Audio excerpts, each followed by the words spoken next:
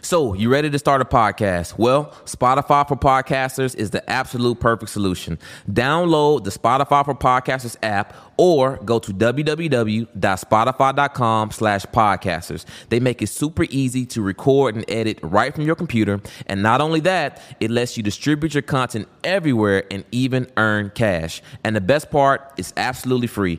You literally have no excuse. So I suggest you go to www.spotify.com/podcasters and start creating today. You are allowing other women to come in your bedroom. And I know some women are okay with that, and that's beautiful. But if you are having threesomes, because I had a girlfriend tell me he's going to leave me if I don't, he's going to leave you anyway. Facts. He's going to leave you anyway. But a lot of women are doing things, taking classes to learn how to give head and doing all these things. And it's like, I was married for 13 years and I was not a head doctor. I'll be honest, I was not. But that's not really what marriage is about. Right. You know what I mean? And so to me, it's always the women that, and there's nothing wrong with enjoying sex. Sex is a beautiful thing.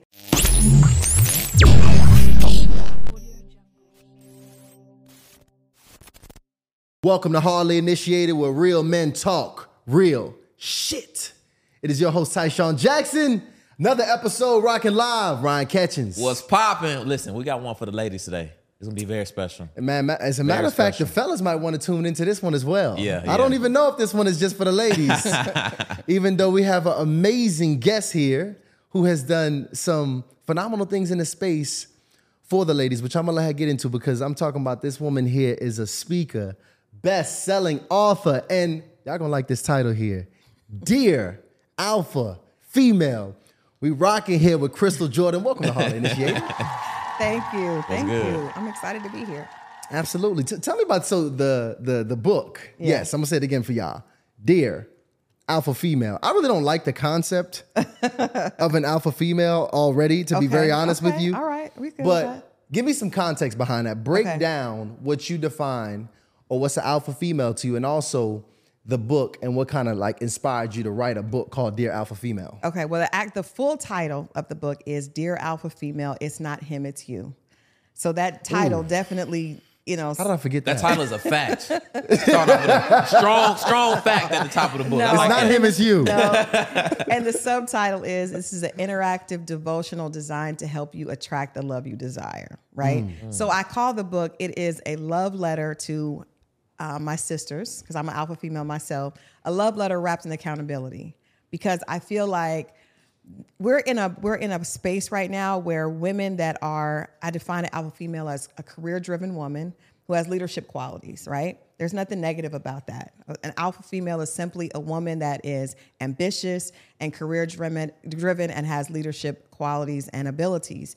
And there's this narrative that is a woman that's problematic. It's a woman that dreadful word is aggressive and all these other things, but that's not really a part of the definition. Really, it's just a woman who is, serious about her business, right? And that could be, I talk about, what created a woman's alpha. A lot of times those alpha personalities are created when we're little through past trauma. A lot of times fear is a motivator for creating an alpha female personality, but the raw characteristics are simply someone that is excelling at what they do and does it well and is able to influence others. Okay.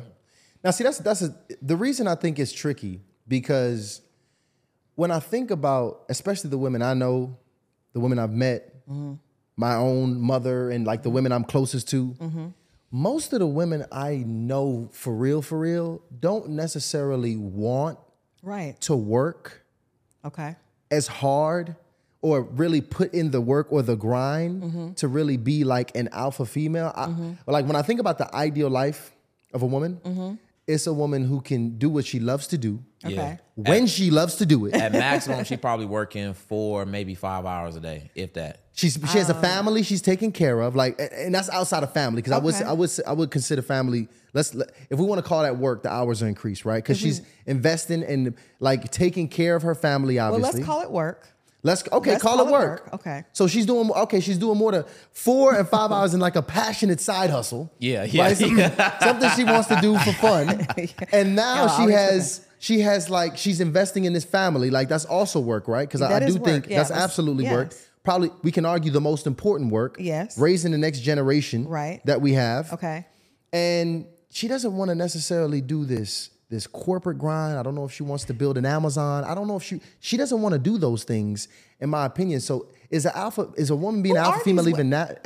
Who are these women that you know? Who are these women of color that only work 4 to 5 hours a day and have these, lives? I don't know any of those women. None of them. No. I agree. But there's that's the problem. They're woman. Stressed. But the women I know are stressed. We are stressed. But see, that's the problem. Right. Like the alpha woman is like this thing that it's like we've gotten, our whole village has been conquered, and like now, woman, you got to go to war. All right, like we've got invaded, put these armor, shield, and sword on. But she's like, I don't really want to do this, but I kind of got to. I don't know. I think, when you think about, I'm going to speak for the African American community, right? I think that it applies to women of color on a larger scale, but I'm going to be more specific and focus on us. I feel like for decades, we haven't had the luxury of having assistance often in the home, right? And even if you do have assistance in the home, because we know that the plight of a black man and a black woman, the wage gap is so different. We don't have the ability to say, oh, my husband's going to work and I'm going to stay at home and I'm going to work 4 hours a day. I don't really think that's realistic. I think, and then also there's a huge number of us that have been single mothers and come from single parent families. And that's, due to a number of reasons. But I think when I go back to saying what created that alpha, I think I grew up from a single parent that came from a single parent family, right? So my grandmother would tell me, God helps those who help themselves. You got to go out and get it. You cannot rely on a man. A man is extra, right? You have to make sure, Crystal, you go to school, you're smart, you get a good job, and you're able to take care of yourself. So this idea of a woman not wanting to work, I don't feel like, for me and most of my peers that I don't know any women that don't work. I do know some, but that's not my core group. My core group are entrepreneurs that take a lot of pride in what they do and really enjoy their work. Now, we may not want to work as hard, but there's a certain level of pride and accomplishment because we were taught as young women that we had to be successful, we had to be hardworking, and that there was value in a woman that was able to provide for herself. So no, and let me tell you, I actually agree with what you're saying right now. I think it's a difference between what you want to do and what you have to do. Amen. And I think sometimes what you have to do isn't always necessarily aligned with your health and happiness. I agree. But it is aligned with your survival, right, and your livelihood. Right. And I would admit, like a lot of we do have a lot of women in that position where they really in a state of survival. Right. Absolutely. And they doing what they got to do to take care of themselves and take care of their kids. And it can, I just know what that can do to just a woman's energy over the time. It can, you develop this level of callous, and it just makes things, it just makes things tough. And I think, for example, I want to hear your perspective though, because you wrote a devotional talking specifically, I think, to the woman that we're describing now, the woman Absolutely. Who's in this place where she's like really in the grind, working hard.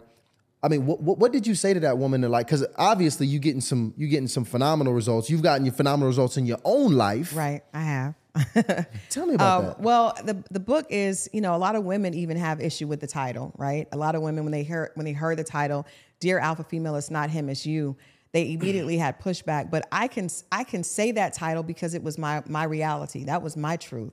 I was an alpha female, but I feel like my alpha female personality was created early on.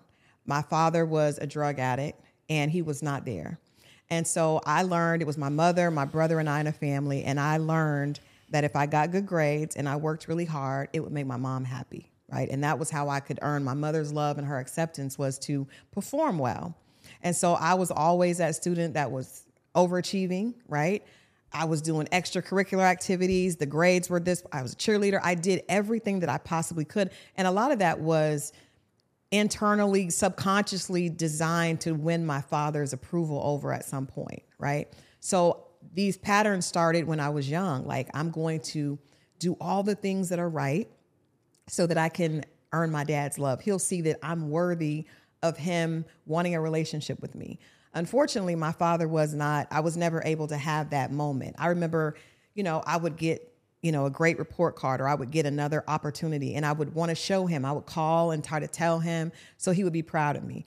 And I was hoping that he would see something there to say, oh, let me have a relationship with Crystal. So my personality those patterns were developed really early on. So when I was in my 20s and I ended up getting married, I still felt like I have to perform in order to receive love. That's what I do, right?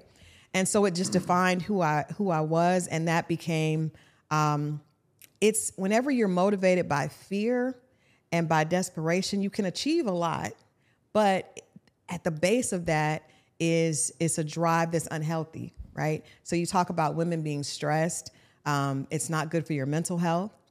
You have a lot of women that feel like they have to achieve, or they're worthy, and their the way they define their own self-worth is based in what they're able to achieve. And that's not healthy. That's not healthy for anyone. Now, in that past relationship, your first marriage, do you think, why did you choose to achieve in the career realm rather than some other space? What other space?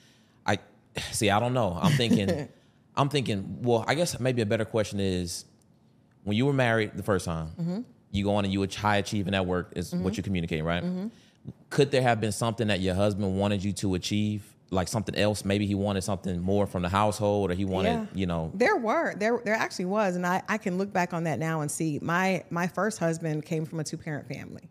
And I remember him, he would buy The Millionaire Next Door, and he would say, Crystal, if you stay home and take care of the kids, we'll actually be further ahead. But because I came from a single parent family where my mother was the sole provider, my grandmother, who I looked up to a lot, those were the two primary women that I, looked up to as role models, and they were hard workers. So I remember thinking, I'm not going to stay home. Like, you want me to do that? I'm not going to do that. And and he was an engineer at the time. He was making, a really good salary. And I remember thinking, if you look at his salary and then look at mine, he's going to feel like I'm not I'm not pulling my own weight. I envision pulling my weight to mean financial, gain, right? And I now see he was trying to explain to me that we could have been further along. He was like, we'll save more money if, we don't have to pay for daycare and pay for these things. But I couldn't see that because my background taught me that you have to bring financial value to the table in order to be, an equal partner. And that was part of the problem. That was part of the problem. So now, looking back at that experience, what is the value that a woman should bring in a relationship, a marriage specifically? Right. Well, I think that number one, it's not necessarily. I think the first thing is not necessarily about what you bring to the marriage. It has to be what you bring to yourself. And I think that I had to learn, in order for me to be able to be a great wife, because I desired to be a great wife. I would always say, I want to be a good wife. I had to be able to be good to Crystal, right, first, in order to be good to, a husband. And I think the idea of I have to achieve in order to have value is a really unhealthy way of looking at life for yourself. And so I had to do some work, which, we'll talk about a little bit more, but I had to do some work to realize that Crystal was worthy of love just because she was Crystal, for all the other things outside of what she achieved in school, outside of what she achieved at work, outside of what she was able to do for her friends. I had to really learn how to love myself without conditions before I could even expect someone else to be able to do that and to be able to love them without conditions. So I'm curious with that marriage, it sounds like because he seems like he wanted you in the house, being able to really manage like the home economics of it, and he wanted to, be outside the home. Do you think that was one of the core reasons that the marriage ended? I think that could have been one of them. I don't know if that was the core reason. I think that a lot of my teaching, first of all, I didn't see a successful marriage. I had no idea what a successful marriage looked like. My closest example of a successful marriage was watching The Cosby Show, right? We talk about that all the time. That was all of ours. That was it. Honestly, right. the funny thing is that's still the best example to this day it is. of a successful marriage. I don't care what happened. It's still, that's what I wanted, right? I remember looked up to Felicia Rashad because that was an example of what we aspired to, right? I want to be able to go to school, get a job, be successful. She was a career woman. Yeah, she Yeah. was a Alicia career Rashad woman, but was. there was a great balance, right?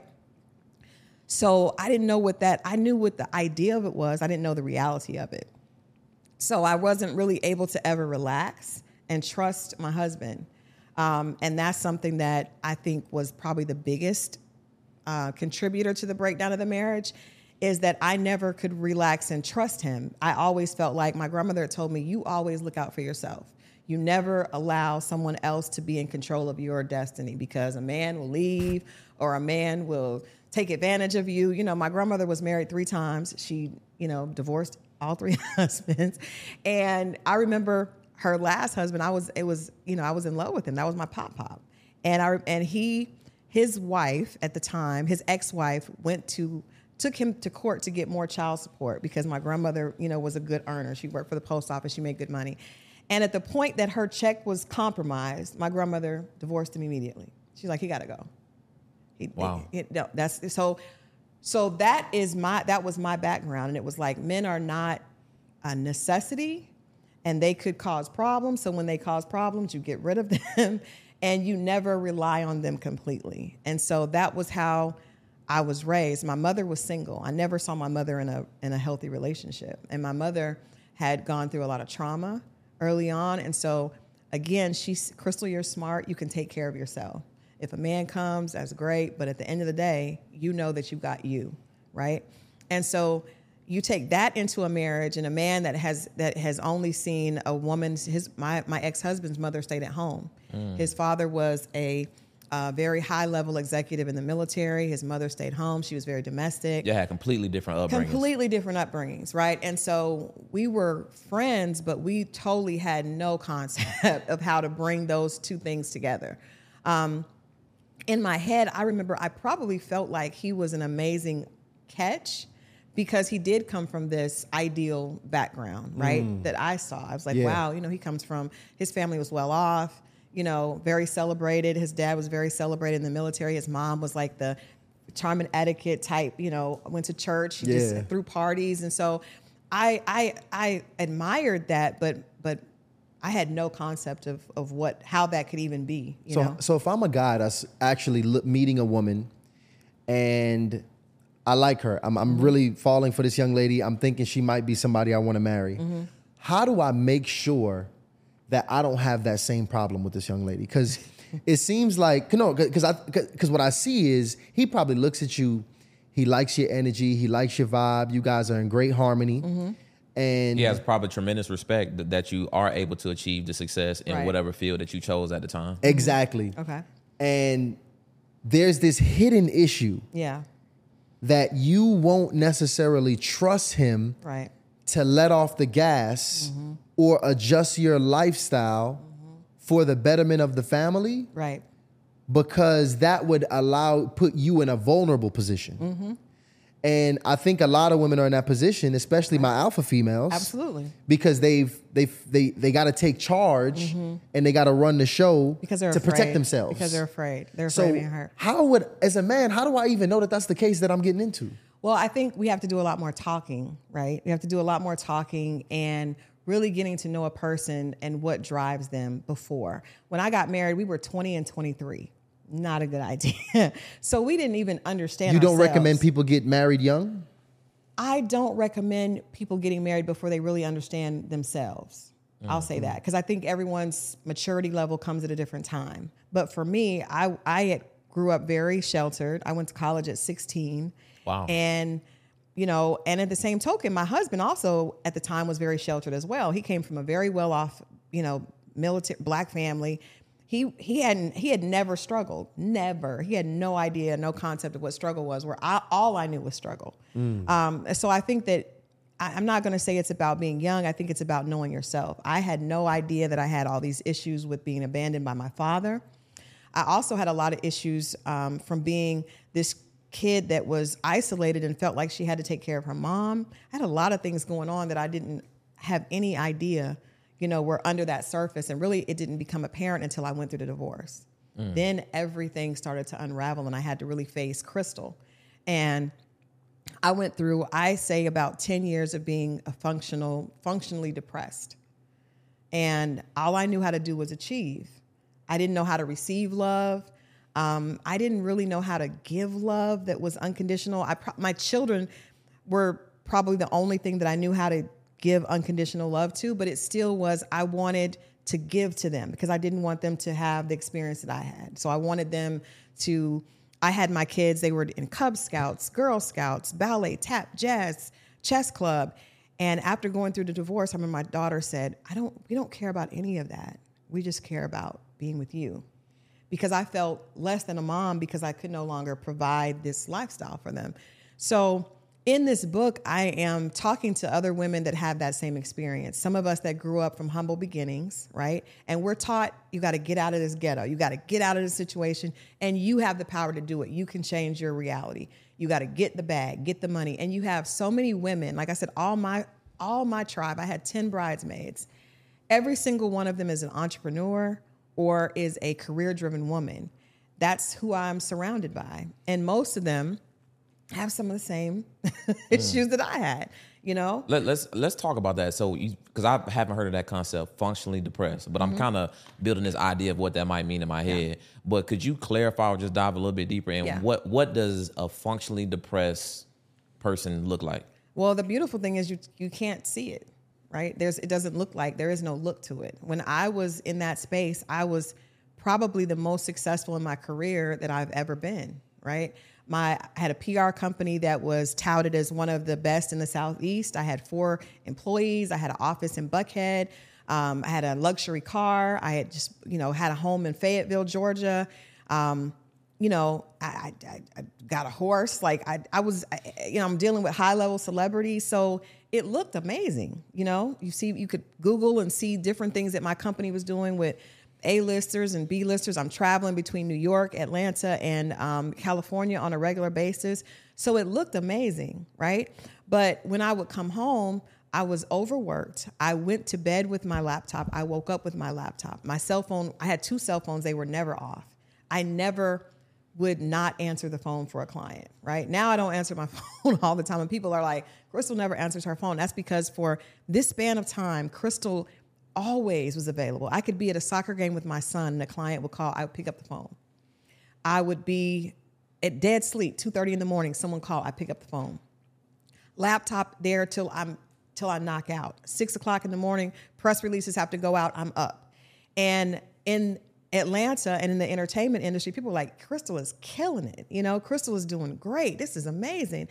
I'm getting awards. I'm being applauded by other peers. But Crystal inside I had migraines every day. And so that drove me to therapy because I went to my doctor and the doctor was like, there's nothing, you're just stressed. You're stressed and anxiety. You should, go to therapy. I went to therapy and my therapist asked, what are you doing to feed back into you? And I was like, well, I love my career. I have an amazing career. She's like, no, outside of your career, what do you do?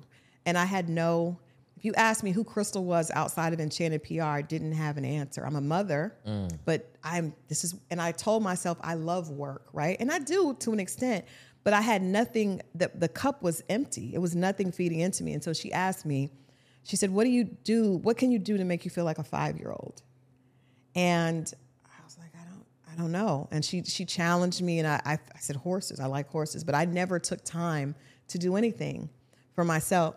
So she challenged me to do 1 day a month. I started taking horseback riding lessons 1 day a month. Within 3 months, I was having less migraines just from getting a time to disconnect because I was not disconnecting. And the dangerous thing is really reconnecting. Right. But the crazy thing about this is the women that were a part of my circle were doing the same things. So I would call them and, how are you doing? Girl, I'm tired. I'm tired. I got to get this out. It's 3 o'clock. Probably get to bed around 3 o'clock in the morning. And that was our connection, right? And so we're like proud of each other, pushing together, but there's no space for anyone. There's not, and it's not a wonder that I didn't have an amazing relationship because I didn't even have a relationship with myself. It's so crazy that you describe this person because when I think about somebody who might be dysfunctionally or functionally depressed or a woman specifically, I'm thinking this is that person that's very successful.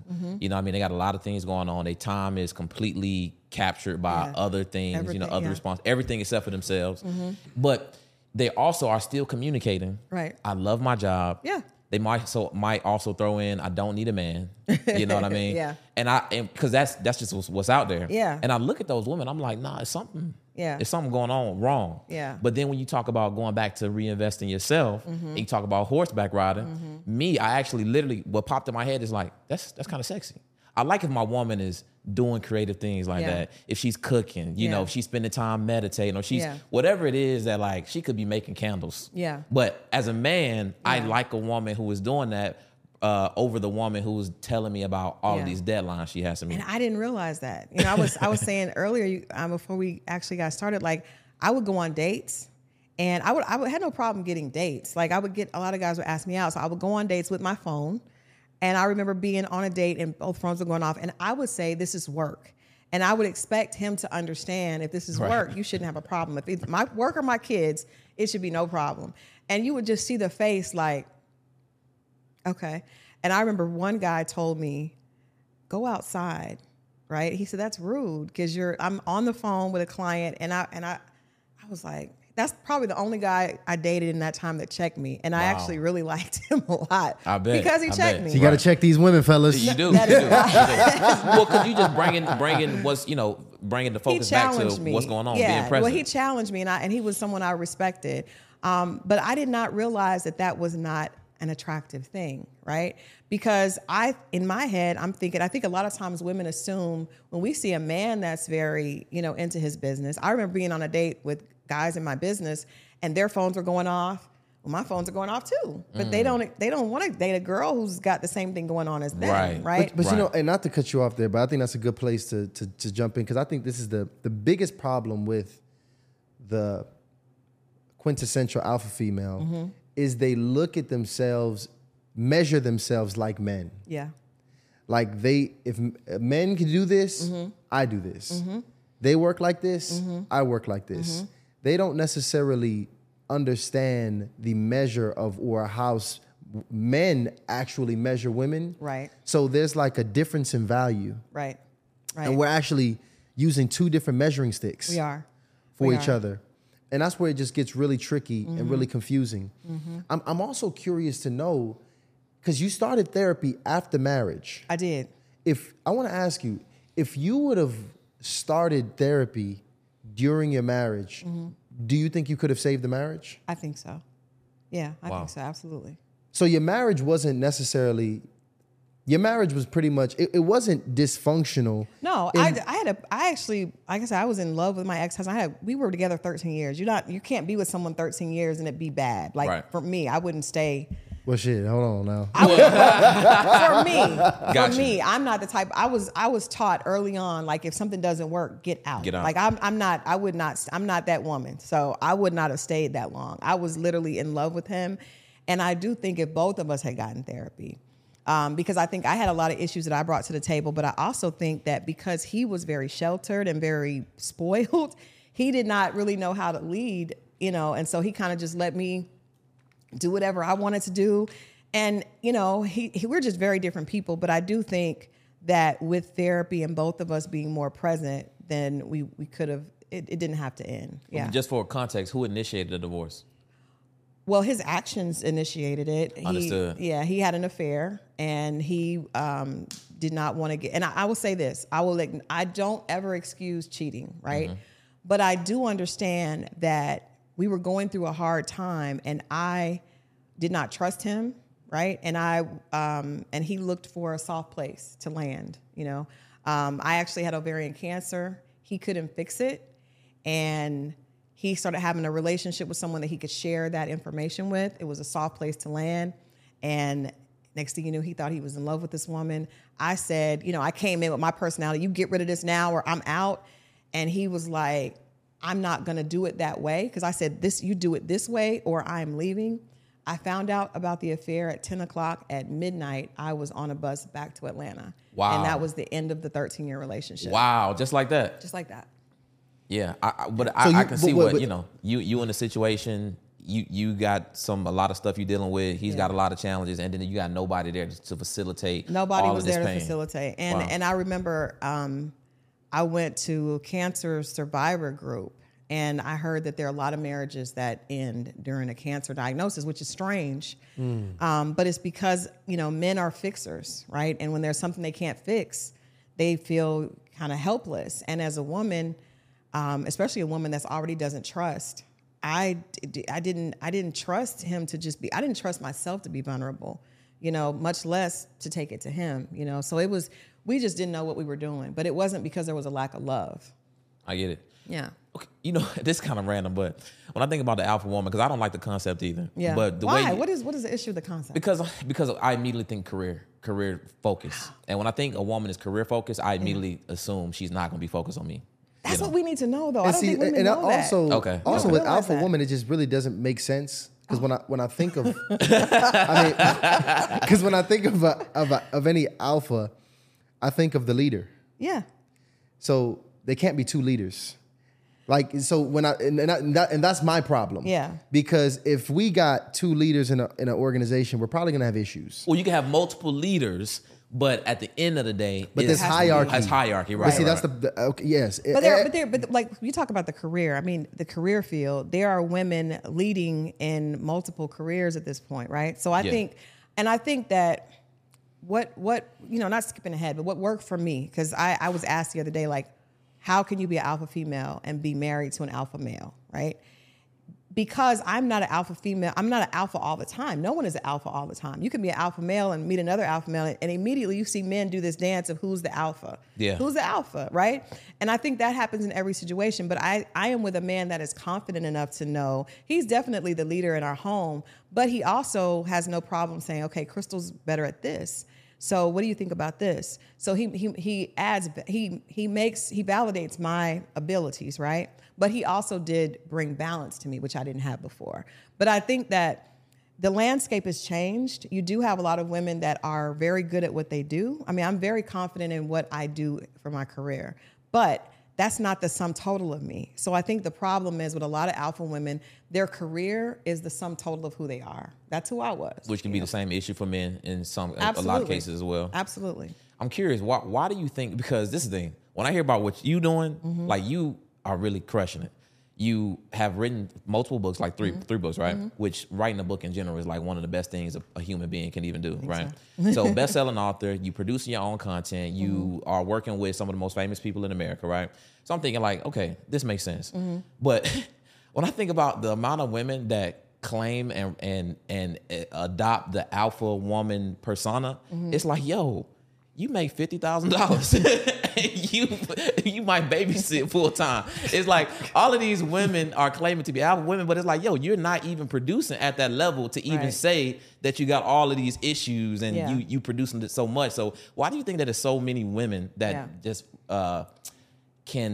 what's the word I'm looking for? They just adopt the alpha woman persona. I think it goes back to like we talked about in our communities. If you have never been in a household where you saw a man provide and protect, right? And I don't just mean financially, I mean also emotionally, right? If you've never seen that, all you know is that I have to take care of myself, right? And as a woman, our makeup is different. We can be realistic. We're different. So when a woman is taught, you have to provide for yourself, and you cannot trust a man to do that, it creates a fear, right? And that fear drives her to say, even if she is making $50,000, she's doing that. That's her way of providing. 50 years ago, women weren't even able to earn $50,000 a year, right? Yeah. So that woman is saying, and she's probably heard, like myself, from grandmother, you make sure that you're good. Make sure you're always good. Because if I allow myself to be vulnerable and trust you, and you leave me without, like so many women have. I know what it felt like to go through being with someone for 13 years, and then one day they wake up and say, I want to be with this woman over here. You never want to end up like that. You ever wonder why when women go through a heartbreak, they come out with additional degrees, looking better than ever? Like, women dig in. And that is because I don't want to experience that fear again, and it creates an independence that later men have an issue with. Right. But a lot of them have helped create that, right? So you have a woman that has 3 children, and she has a husband. That husband leaves. What is she gonna? Either you're gonna sink or swim. So that swimming for a woman, you have to take on a personality that's not inherently yours. I didn't like being the head of the household. You know, I had to do that. So what I had to do was I had to put up this tough exterior so that I could push through. But this is a tricky thing. There are some women who don't really have to be the head of household. Mm-hmm. Like, for example, in your situation, Mm-hmm. you had an engineer. Mm-hmm. You could have really chilled out and the bills would have been paid. But so, like, It was it's this false, right? It's like look, a false reality. It's that, not a false or reality. Truth. It's a mindset that's really been passed down through us genetically. When you think about slavery, right? This all goes back to how our culture, you know, came to be here. In slavery, the woman had to be the strong. If the man was taken away, if the man was beat in front of her or in front of the children, she had to be strong. She had to tell the kids, and she had to hold it down. Later, as we moved on and we saw the man, you know, he would go out, would not be able to earn, right? Woman had to say, okay, well, I can pitch in, I could help, right? We went through another period of time where a lot of men were so disenchanted with the fact that they couldn't provide for their families, they left. So then you have in the 60s where you have all these single moms now starting to provide, and that is taught to their daughters. There's this adage that says women teach their daughters and love their sons because they know, daughter, you may end up in my shoes. So it's not a false reality. It's what has been passed down. My grandmother was born in the 30s, and she told me from the time I was a little girl, you cannot depend on a man. And that was what she had been taught because of what she had seen. No. Now, I still think that's a false reality. And here's why I say that. I say that is because I think what's the saying? It goes, if you're worried about the past, that's like fear. If you're worried about the future, it's anxiety. Yeah. So the only thing that's real is what's happening right now. Yeah. And the reality of the situation, and again, what you're describing is trauma. Right. It's truly unhealed trauma. And we can, and our trauma can allow us to tell ourselves these realities that really don't exist. And when I say it doesn't exist, like, and that's why I think therapy is so important because it allows us to tell ourselves a different story about what's happening and even play a different role in the story. Right. A lot of times as well. But when I'm considering that situation, I don't know. I've seen it because I grew up in a household where it was a woman who had to hold things down to a certain extent, and there's a lot of women who have to. But there's another group that don't necessarily need to, but they still are holding on to something. And what do we do, right? Is it simply just therapy? Is that literally the cure to it all? Like, how do we put ourselves in a state of mind to trust each other? Right. And to be able to really work as a team is really, I think, what the goal of, a relationship should be. No, I agree. I think I keep going back to, I really think you have to trust yourself first before you can trust somebody else. And I think therapy is a good part, but I think that women and men, but I'm speaking to the women, you have to understand that what you have been taught and anything that was created out of fear and desperation is not what you need to be focused on, right? It's like taking I explain it like you're taking a pill, right? If you get sick, you take an antibiotic, but once you get better, you have to stop taking that, or you will end up addicted to it, right? So often our fear drives us, and it does make us successful because you have so many people that were motivated by the fact that they don't want to grow up, they don't want to live the way they grew up, and it does catapult them out of that circumstance. But if you don't let go of that fear, you will create a circle, and what you fear will come upon you, right? Yeah. And it will find a way to manifest. And so once you get to a point of understanding and self-awareness, you have to let go of that's driving you from a negative perspective and become present in where you are. So like you said, you're no longer running from poverty, right? Yeah. You're no longer running from being uneducated or but that motivation is hard to sometimes say, wait a minute, what am I being fueled by? What's pushing me forward?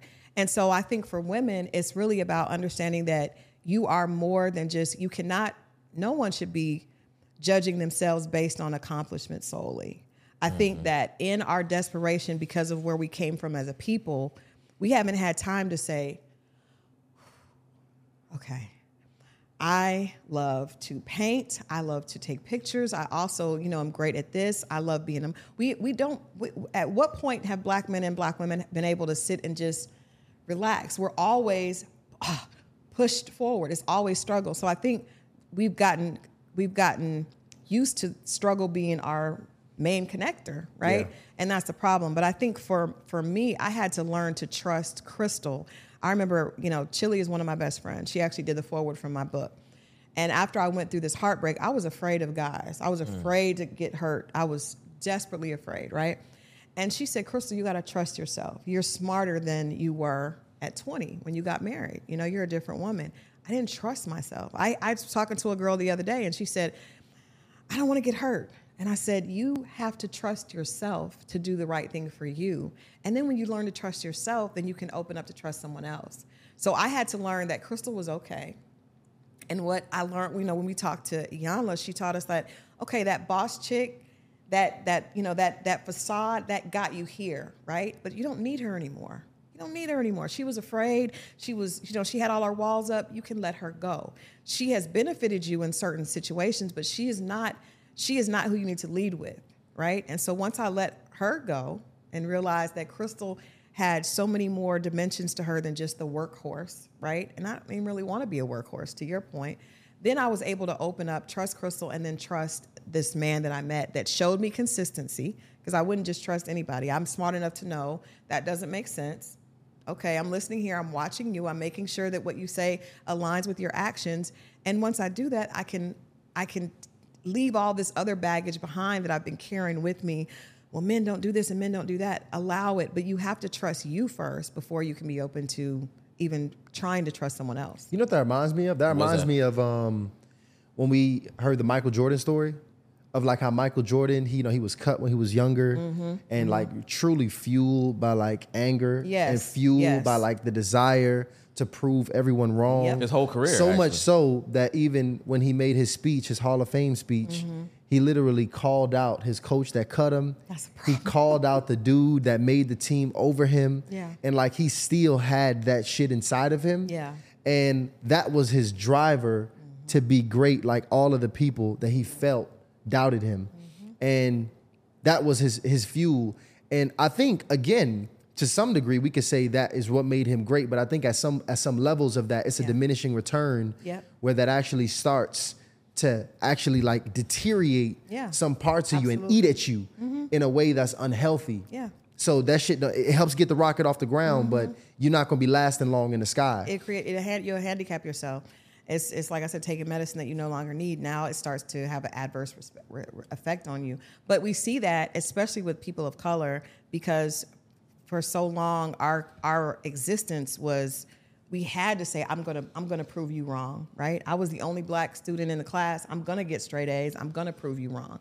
But at some points you have to let that down, or you become bitter, and that's where you see a lot of women at a certain point. You're bitter, you're angry. And it's like, but sis, you're doing that to yourself, because you have to get to a point where you let that go. So you indirectly actually asked one of my old questions. Which is? Because I asked you, and you didn't answer it then. What was it? But I asked you, how in the hell do I know if I'm dating a young lady and she gonna have these vulnerability issues? Because like now it's crazy. Like shout out to the show, because now when I'm speaking to a young lady, I'm really able to have such a heightened sense of awareness, or level of awareness when I'm speaking, to see things that may be right or wrong, because I'm speaking to people like you on a consistent basis, and everybody doesn't have that privilege. So it's two things that I think you would have to like look for as a thermometer, to be able to tell whether or not this young lady is going to be healthy long term in a relationship. I can guess one. One, if she did not grow up seeing another woman being vulnerable and working collaboratively with a man, that is an absolute foreign concept to her. So A, if she hasn't seen that, and now she's in a situation where she has not intentionally made steps to now work on herself. She ain't got no hobby. She ain't got no therapist. She ain't read no damn books. I want to go with that, because you said that you grew up in a single parent family, right? No. All of us are coming from the same spot now. All of us come from the same spot. I had a stepdad, but it was still, it's divorce. It was a lot of toxicity in there. I don't think we can judge each other based on circumstances that we don't control. You can only judge people based on things that they can control, right? I remember a guy saying to me, in fact, it was my ex-husband's brother, because they grew up, like I said, very different. And he was like, I don't want to date any single parent. Anyone from a single parent family. That was super hurtful. I was like, oh my gosh. And I understand what he was saying was what you're saying right now. Well, she doesn't know because she hasn't seen. But a lot of us haven't seen, right? A lot of us don't know. And I think you have to, I've heard people judge. I've heard women say, well, he didn't grow up with a father, so he don't know how to be a man. Well, I know a lot of men that have done a lot of work after growing up without a father, you know, and have done the work and now are great examples of men, great examples of manhood. So I think we have to give each other grace when you're getting to know a person. Who I am today is even when I went out with my husband for the first time, he was like, got some work to do. If he had judged me the way you're saying, he probably wouldn't have went out with me again. We went out on the first date. I was not used to a man coming to pick me up because I was used to controlling the date, right? Wow. I'll meet you here. I'm driving, you know. Wait, you was driving the dudes on a date? No, I drive myself to the date. Like, okay. Yeah. I was about to say, Oh, shit. heck no. It was deep. But I mean, if he seen that you was putting in the work, I'm sure he was going to be more open. Right. And I think he was just for me, and he was patient and he understood. He could see that, you know, a lot of men can see there's just under all that, you know, tough exterior is a scared little girl that doesn't want to get hurt, right? But it takes an intuitive man who's in touch with himself to not, and his ego is not, you know, fragile and on the line to be able to see that. But I remember, so he was like, I want to come pick you up. And I was like, well, this is not how I usually do things. And he was like, no. He insisted that he came to pick me up. So I'm like, I don't know him. I'm giving my friends his information. He came, and I literally had forgotten about the date and was still asleep. He was outside early. And I came out, I got dressed, came out, and I remember being so uncomfortable. We were in a truck, and I was so far to the door. He was like, it looked like you were getting ready to fall out. He was like, you were just being a major bitch, right? Right. And then on the date, we went horseback riding. He tried to hold my hand. I was like, I don't know you. Wait, did he know you were already horseback riding at that point? He knew I liked to ride horses. Got it. Right. Oh, So this he dude was suggested thoughtful. that. First of all, he was patient. He was thoughtful. He was. He was trying to be, you know, kind of eliminate those boundaries, you know, with the touching, you know, the holding hands, I type of thing. snatched my he was smooth. hand. Yeah, and he was just like, so. But later he was like, you were just being a real bitch. And I said, but I was just really uncomfortable, you know, because I was used to controlling how things went. So because he was patient and he didn't automatically, I'm sure some guys I went out with probably like, she's a bitch, I'm not going out with her anymore. And I would forget them. I never took the feedback because I never heard it, right? But he was able to actually later, you know, as we were dating, he was like, yeah, you were really a lot the first date. But thank God he was able to see there was more to it beyond that, you know? And then even he would tell me when I would come over to see him, I'd have my laptop and he'd be like, at what point does a laptop go up? And I was like, well, you know, I pay my own bills. Why are you asking me about what I'm doing with my work, you know? Right. And he was like, but for you, what time do you cut off and just spend time with you? This is me. No, but just you, like not work. Like you should make sure you have boundaries for work. And so I was like, okay. And it was not even about him because with other was guys. Was that offensive when he said that to you? Were you? The first time, yeah. But he explained it and he was just he didn't react. A lot of guys, I would have a situation where they would say something to me and then I would say something back to them and they would come back with the same energy and then we're doing like this. He didn't do that. He was a man. So he was gonna say what he had to say. Yeah. And however you reacted, he just cool. And he not moved by it. He didn't give me an emotional response. Right. I remember, you know, that was just very different. And that's what made the difference. And so for me, I tell my friends, I was saying the other day, he's helped my mental health, right? Because I needed to learn how to put boundaries. He's like, at some point at night, you need to make it, he said, whether it's 8 o'clock, 9 o'clock, it needs to go off. The phone needs to go down. And I had never had someone say that to me that it wasn't something that was going to benefit them. He was really saying, Crystal, you need to do this for you.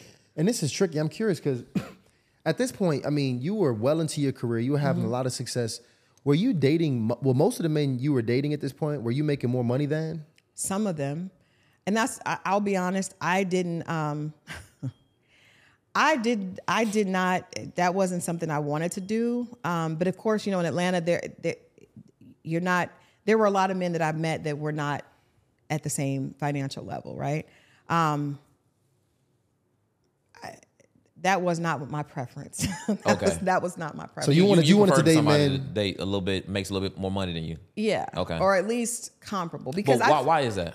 Oh, but I'm gonna be honest, okay? Okay. I felt like I'm gonna be dead honest, and the guys are not gonna like this, but okay. At the time that I got divorced, I had 2 children. I had a 9-year-old and a 12-year-old, And my ex-husband left me. We were homeless. We didn't have anywhere to live, right? I came back here. I had to start over again. I was literally at sleeping on a friend's air mattress, right? I went from that to getting a 2-bedroom. I didn't even have a bedroom. I slept on the couch in the living room. My kids both had a bedroom. I managed to go from that to I got a car, got another house, got a 4-bedroom house, got a nice car, so when I started to date, because I also didn't date when I was in that space, right? So when I started to date, I'm looking at guys that have no children, because a lot of guys I dated didn't have children. Mm-hmm. And was that also a preference? No, I didn't have that. I wasn't a preference. It just was the way it was here. So I'm like, how have I come from being homeless with 2 children? You ain't got shit. And you, sir, have yourself, and you have nothing. Some of them had children. You may be paying child support, maybe not. Right. And you don't have what I have. Like, you cannot possibly lead me. Why would I listen to you? Why would I listen to anything you have to say? And then a lot of them were resentful, right? I remember I went on a date with this guy, and he did not want me to see his car. Ridiculous. Like, we were at Atlantic Station. He had a ball cap on, and we went to a restaurant there where you couldn't wear a hat. And so he said, I'll go put my hat in the car. And I said, well, I'll go with you, because I'm trying to be accommodating. I'm thinking I'm a very nice date, right? I'll go with you. You don't have to walk by yourself. He was like, no, you don't have to go. I'm like, no, I'll go with you. We go downstairs into the parking garage. He cannot find his car. Oh, no. He cannot find his car. So I go up to the security guard. This is how clueless I was. Hey. I go to the security guard. I said, hey, we can't find his car. Like, can you help us? Because, they have the license plate. So the security guard comes over to help me. He's like, yeah, well, what's the car look like? So he tells the security guard it's a champagne-colored Mercedes. Whoa. So the security is looking for the car. About 45 minutes later, he finds the car. He just gives up and finds the car. The security guard is still with us. He said, that ain't no champagne.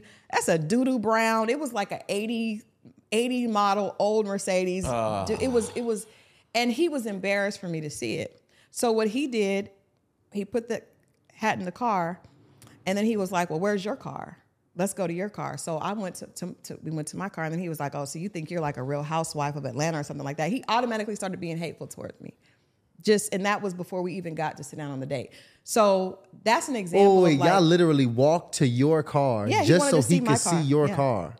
Let me see your car. This was already getting hella toxic. Well, but so that's why. So I understand when women say they have a preference for a guy making a certain amount of money. That's because those are things they may not have to deal with. It's still issues with confidence and insecurities, things like that you may still have to deal with. But I can understand when a woman says that, because at the end of the day, if you do come across a man who may not have as much money as you, but he gonna show you that brown car like this, a spaceship. And he gonna be confident. If he was confident, I wouldn't have probably cared, and I probably wouldn't have wanted to ride in it. Right. but he's gonna allow you to make your decision, and whatever decision you make, and whatever judgment you make, he okay with that, because he knows that at the end of the day, he gonna do him, and he gonna get success at some point. But most men, they're like, men have egos, right? And like a big, I don't give a damn what man it is, a big weak spot to a man's ego is a woman.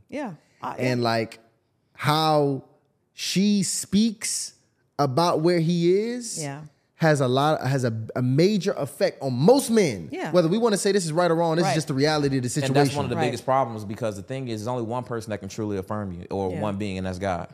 So that right there shows that he's not taking affirmation from God. He's worried about what you got to say. Right. Or he's not happy, and he's already coming with that build up. Like, and then too, I have a lot of male friends that are very well off, right? That also was an issue, because because you're around these other Negroes. Other guys with a lot of money. So you was around T.I. today, huh? Right, shit, I know what T.I. do. I heard the song. I heard 24.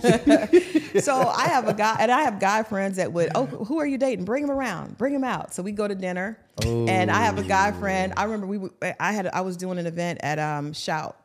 And I remember Shout. So a guy I was dating comes. So another guy that I work with that had a crush on me, he was there, and he was like, oh, who is this? I said, well, this is my date. He was like, oh, we buying bottles? What we doing? What we doing? So he said, oh, so do you gonna buy bottles for the section? What's up? The ladies need something to drink. So hold on. So he started putting pressure on that man. No, that's not right. He did. So what I did, because I knew he was trying to embarrass him, I said, don't do that. So the guy I was dating got upset with me because I checked him. But the reality was he didn't have money for the section anyway. That's not what you need to be doing right now. Sir, just be quiet. Let me handle it. Because I'm like, this is my event. Don't come here doing this to my guests, right? Yeah. But I would have, or one of my guy friends would like pay the tab. And then if the guy that I was dating was okay with him paying the tab for everybody, he'd be like, you know. See, now here's the issue though. See, all these damn guy friends. Man wars. See, like that is a problem. See, so that industry does attract a lot of like, this guy friend got a crush on me, and this guy friend, no, he don't got a crush on me. He's just a guy friend. But now all these guy friends look alike. Like, it's just work in general, like, because that's just, we're just humans. Yeah, so yeah. you working, it's a beautiful woman, you seeing her every day, you building a relationship. It could be possibility for attraction. It could, if it's a UPS or now I do think the studio, because I had one guy to be like, oh, well, you're in the studio. I seen what happens in the studios. I said, on the rap video, like, this is not a Right. like, he's thinking that, but it did create. I knew that I needed a man that was very confident in himself, because I am around a lot of very, wealthy men. I'm not interested in the lifestyle. Like I shared with you guys earlier, a lot of them were doing, were practicing lifestyle I wanted nothing to do with. But there were a lot of men that when they would even see that, they come in the room, they see, the watches, they see the shoes, they see the cars, and they automatically have a chip on their shoulder and they would take it out on me, So now the husband that you ended up finding, was he on the wealthier end of the spectrum, or did you ended up just saying, you know what, this is not a realistic situation. I'm gonna just go ahead and get to him because, I'm gonna marry this man because he's a good man. He's able to take care of me. Good. Good. That's most important. That's all that matters. That's most important. I mean, because when you describe the kind of conversations y'all was having, I mean, y'all was having conversations with depth. He definitely is, but he wasn't loud with it, right? Like the first thing he did, so I have a studio in my house where I do content. So he would want me to come to his house. And I was like, I got to do my show at my house. So what he did, he just bought a studio for me at his house. I was like, oh, but I love the fact that he didn't talk. He just said, I got something to show you. That's it. I came to his house and he had bought a studio.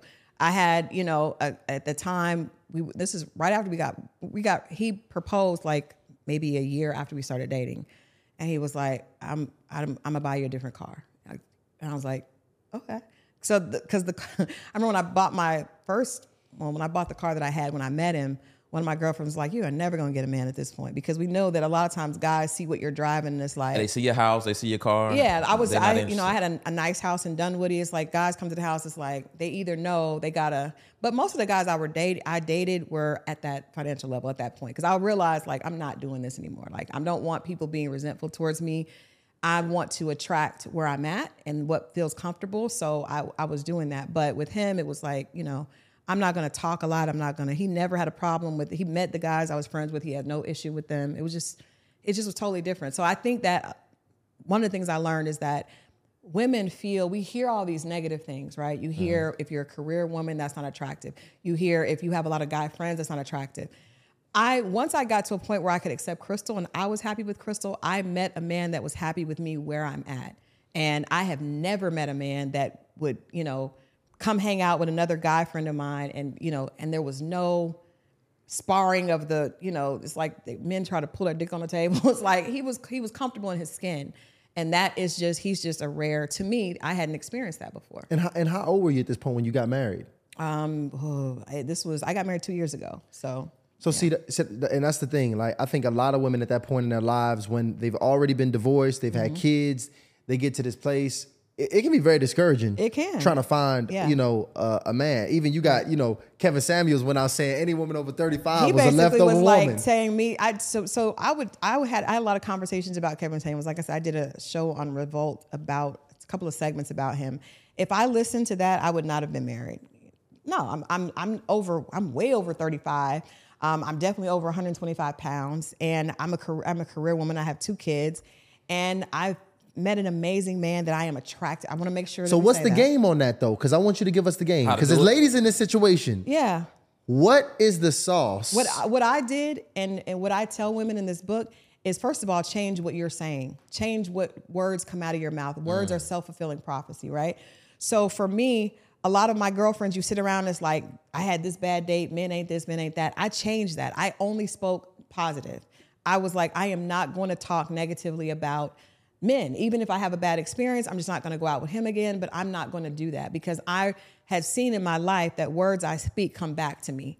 So I specifically started speaking positively about men. I remember I wrote a vision board, and I actually wrote, and I had never done this before, I wrote spoiled on my vision board. Like I want a man that's going to love me, that's going to spoil me, all these different things. And I met exactly that. But I think it was very much about getting myself in a point where I could understand Crystal did have flaws. I think that's the biggest issue with this book, is a lot of times we feel like I have my career, I have my home, I have my portfolio, I have all these things. I'm the perfect catch.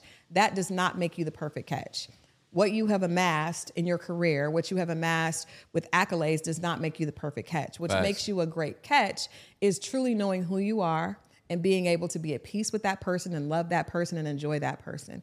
And once I was able to do that, I was able to find peace with someone else and to love him and allow him to love Crystal, because he doesn't love the business Crystal. You know, he loves the real Crystal.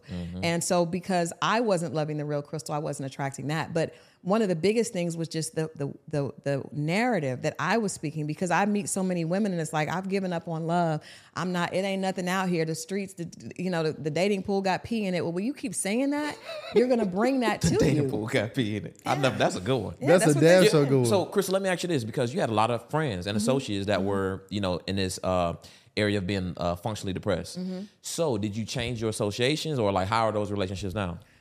I mean, my friends are my friends, but they do see my example, right? Like all my friends were in my wedding. A lot of my friends were in my wedding or at my wedding. And it's funny because I believe that seeing my story, I tell them there's nothing special about me. There's nothing special. What happened is I just changed my words, I changed my thinking, and I changed my intention.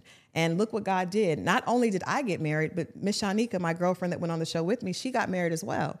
And we both got amazing husbands that are fine as hell. So, I mean, but and a lot of times women feel like they settle in themselves before they even get there. Well, I'm gonna have to take somebody that don't have as much money as I want, or I'm gonna have to take somebody that I'm not attracted to, or I'm gonna have to do this. And you do all that, and you're putting all those parameters out there. Believe that life wants to bring you an amazing mate that loves you for who you are. Do the work on yourself. But if you believe that and you walk towards that, it will come to you. And I know we're coming up on time, but I want to ask you about this too, because this is something that we've debated quite a bit on the show. So we have a lot of women. Well, I speak for myself. I encounter quite a bit of women that mention, hey, they're celibate. And I think me and Tyshawn are one of those guys, we just like to put it to the test, right?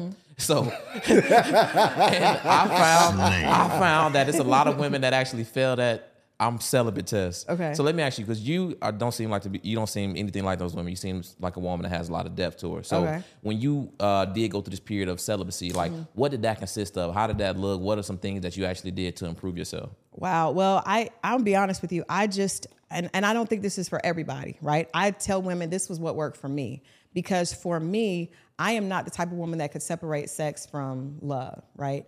And every time I would lay down with someone, I would have the intention of this being a potential for forever. Good. And when it wouldn't. That's attractive. Really? And that's so funny, because I feel like that's not attractive. Like, it's not attractive. No, it's not attractive in sex culture. Exactly. Okay, but that's because men gonna say they're gonna tell a woman they don't like that, but they get the sex, then they go for a woman that is like the one you describing. I struggled with that, because I really got to the point where I was like, but this, I felt like I'm lame and everyone else, but then I was like, I'm not happy, right? And every time something would happen, and I would share, because if you're going to have sex, you want to be able to enjoy the fruits and fullness of it.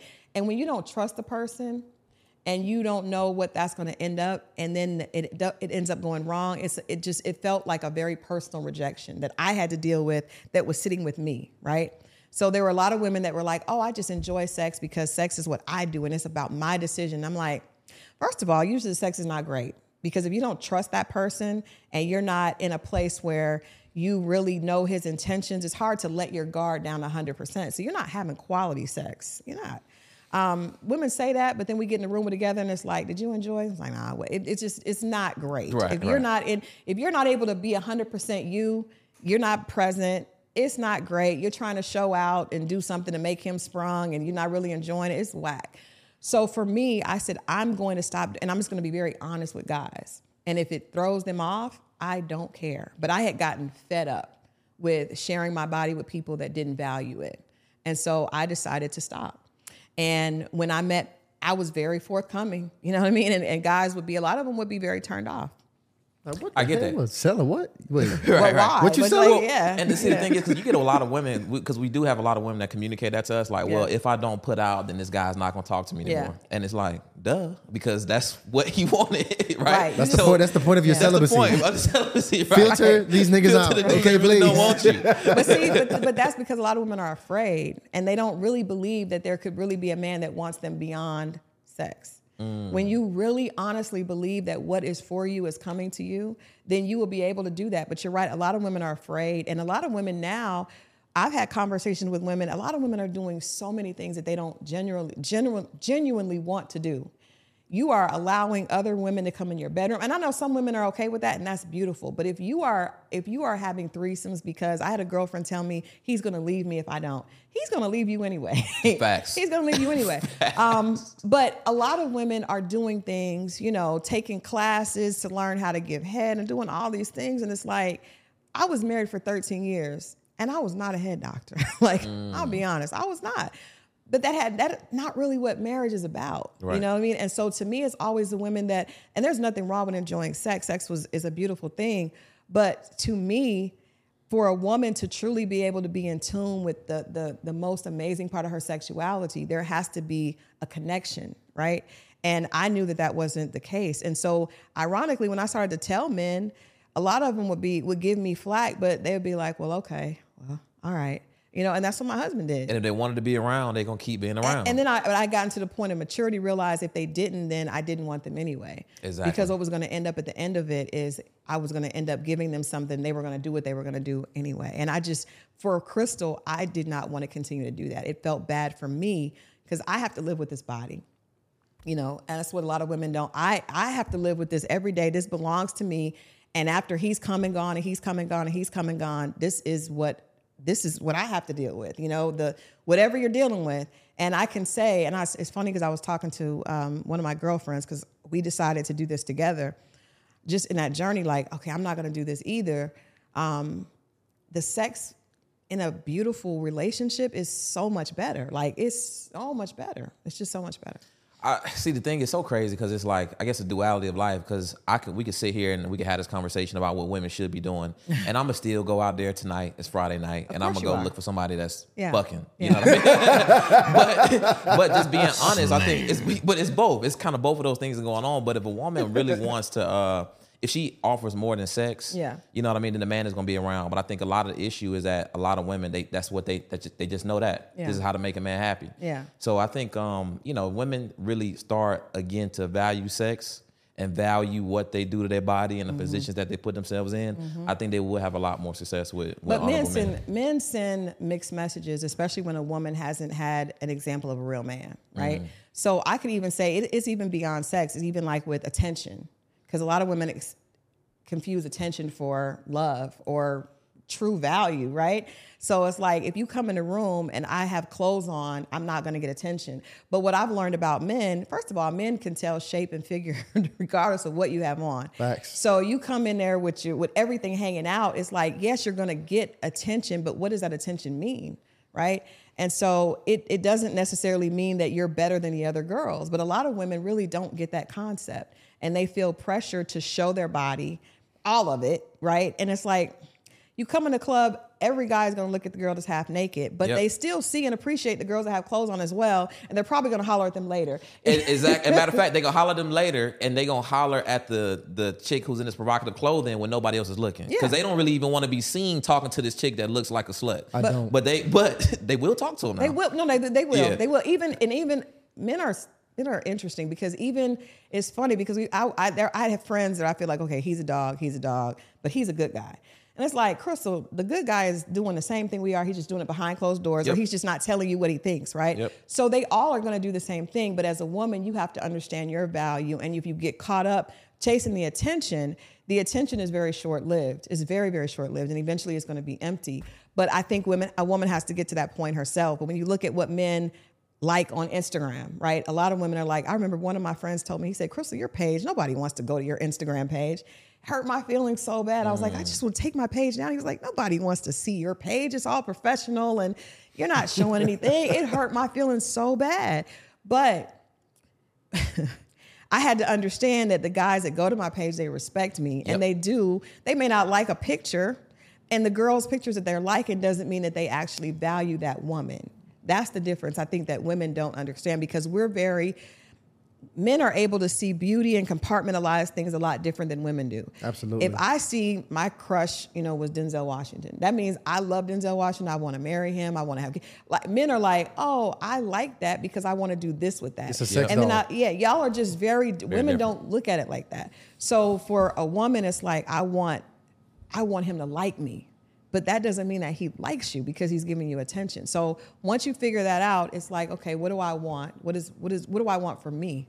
And I wanted a man that really, truly loved and valued me. I did want him to be very attracted to me, but I wanted to have something real with someone, so I had to govern myself accordingly. Shout out to you, though, because I could see that it's a lot of pressure on women to perform sexually and do these different things. Yeah. But shout out to you for realizing that early, because, some women come across it too late. And the information is already out there on social media. Your reputation is already ruined in what city you in, and now men looking at you in a certain way. Yeah. So I think the sooner that women, come to that realization, just pick a side. Like, which side you gonna be on? You gonna be in the streets, or you gonna be, And I've seen women, like, I've had conversations with guys where I've seen women, or just women that I've talked to, and beautiful women, very attractive, and I might have a guy friend like, man, why you not trying to talk to her? And I'm like, nah, she a wife. Because I already know I'm not even willing to go through the barriers to get to the end. And I would say I would just not, because I know where I'm at. Yeah. So look, that woman, somebody gonna wipe this shit up, but it's not gonna be me at this time, because that's not what I'm looking for. And that's the hurtful thing that a lot of women don't understand, because a lot of women would be the wife, but because she really likes you, she would lower her standards. Yep. To deal with you, and that's where you have to just, self-awareness is key. It's key, and a lot of us are operating in terms of lack and fear. Mm-hmm. There's not going to be enough men. I may end up by myself, so I'm just going to take what I can get. And when you take what you can get, you're going to miss out on what life really wanted to bring you. Crystal, bars, and thank you so much for bringing this wisdom and knowledge to our platform here today. Thank you for because having somebody, I think a brother and a sister needed this. At least one. It's damn sure more than one, but at least one person. And I could tell you've definitely really lived the life and done the work, because you were able to share it and even give me some really good perspective here today. I want you to talk to that camera and tell them people that's looking through the screen how they can get in touch with you, how they can get some of the work that you're doing and that you have done. And just let them know. Okay.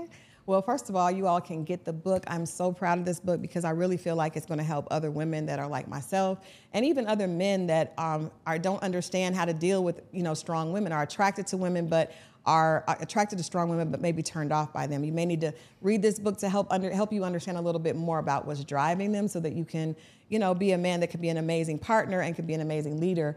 So you can get the book. It is available on Amazon, Walmart, Barnes & Noble, everywhere books are sold, or you can go to my website, which is dearalphafemale.com.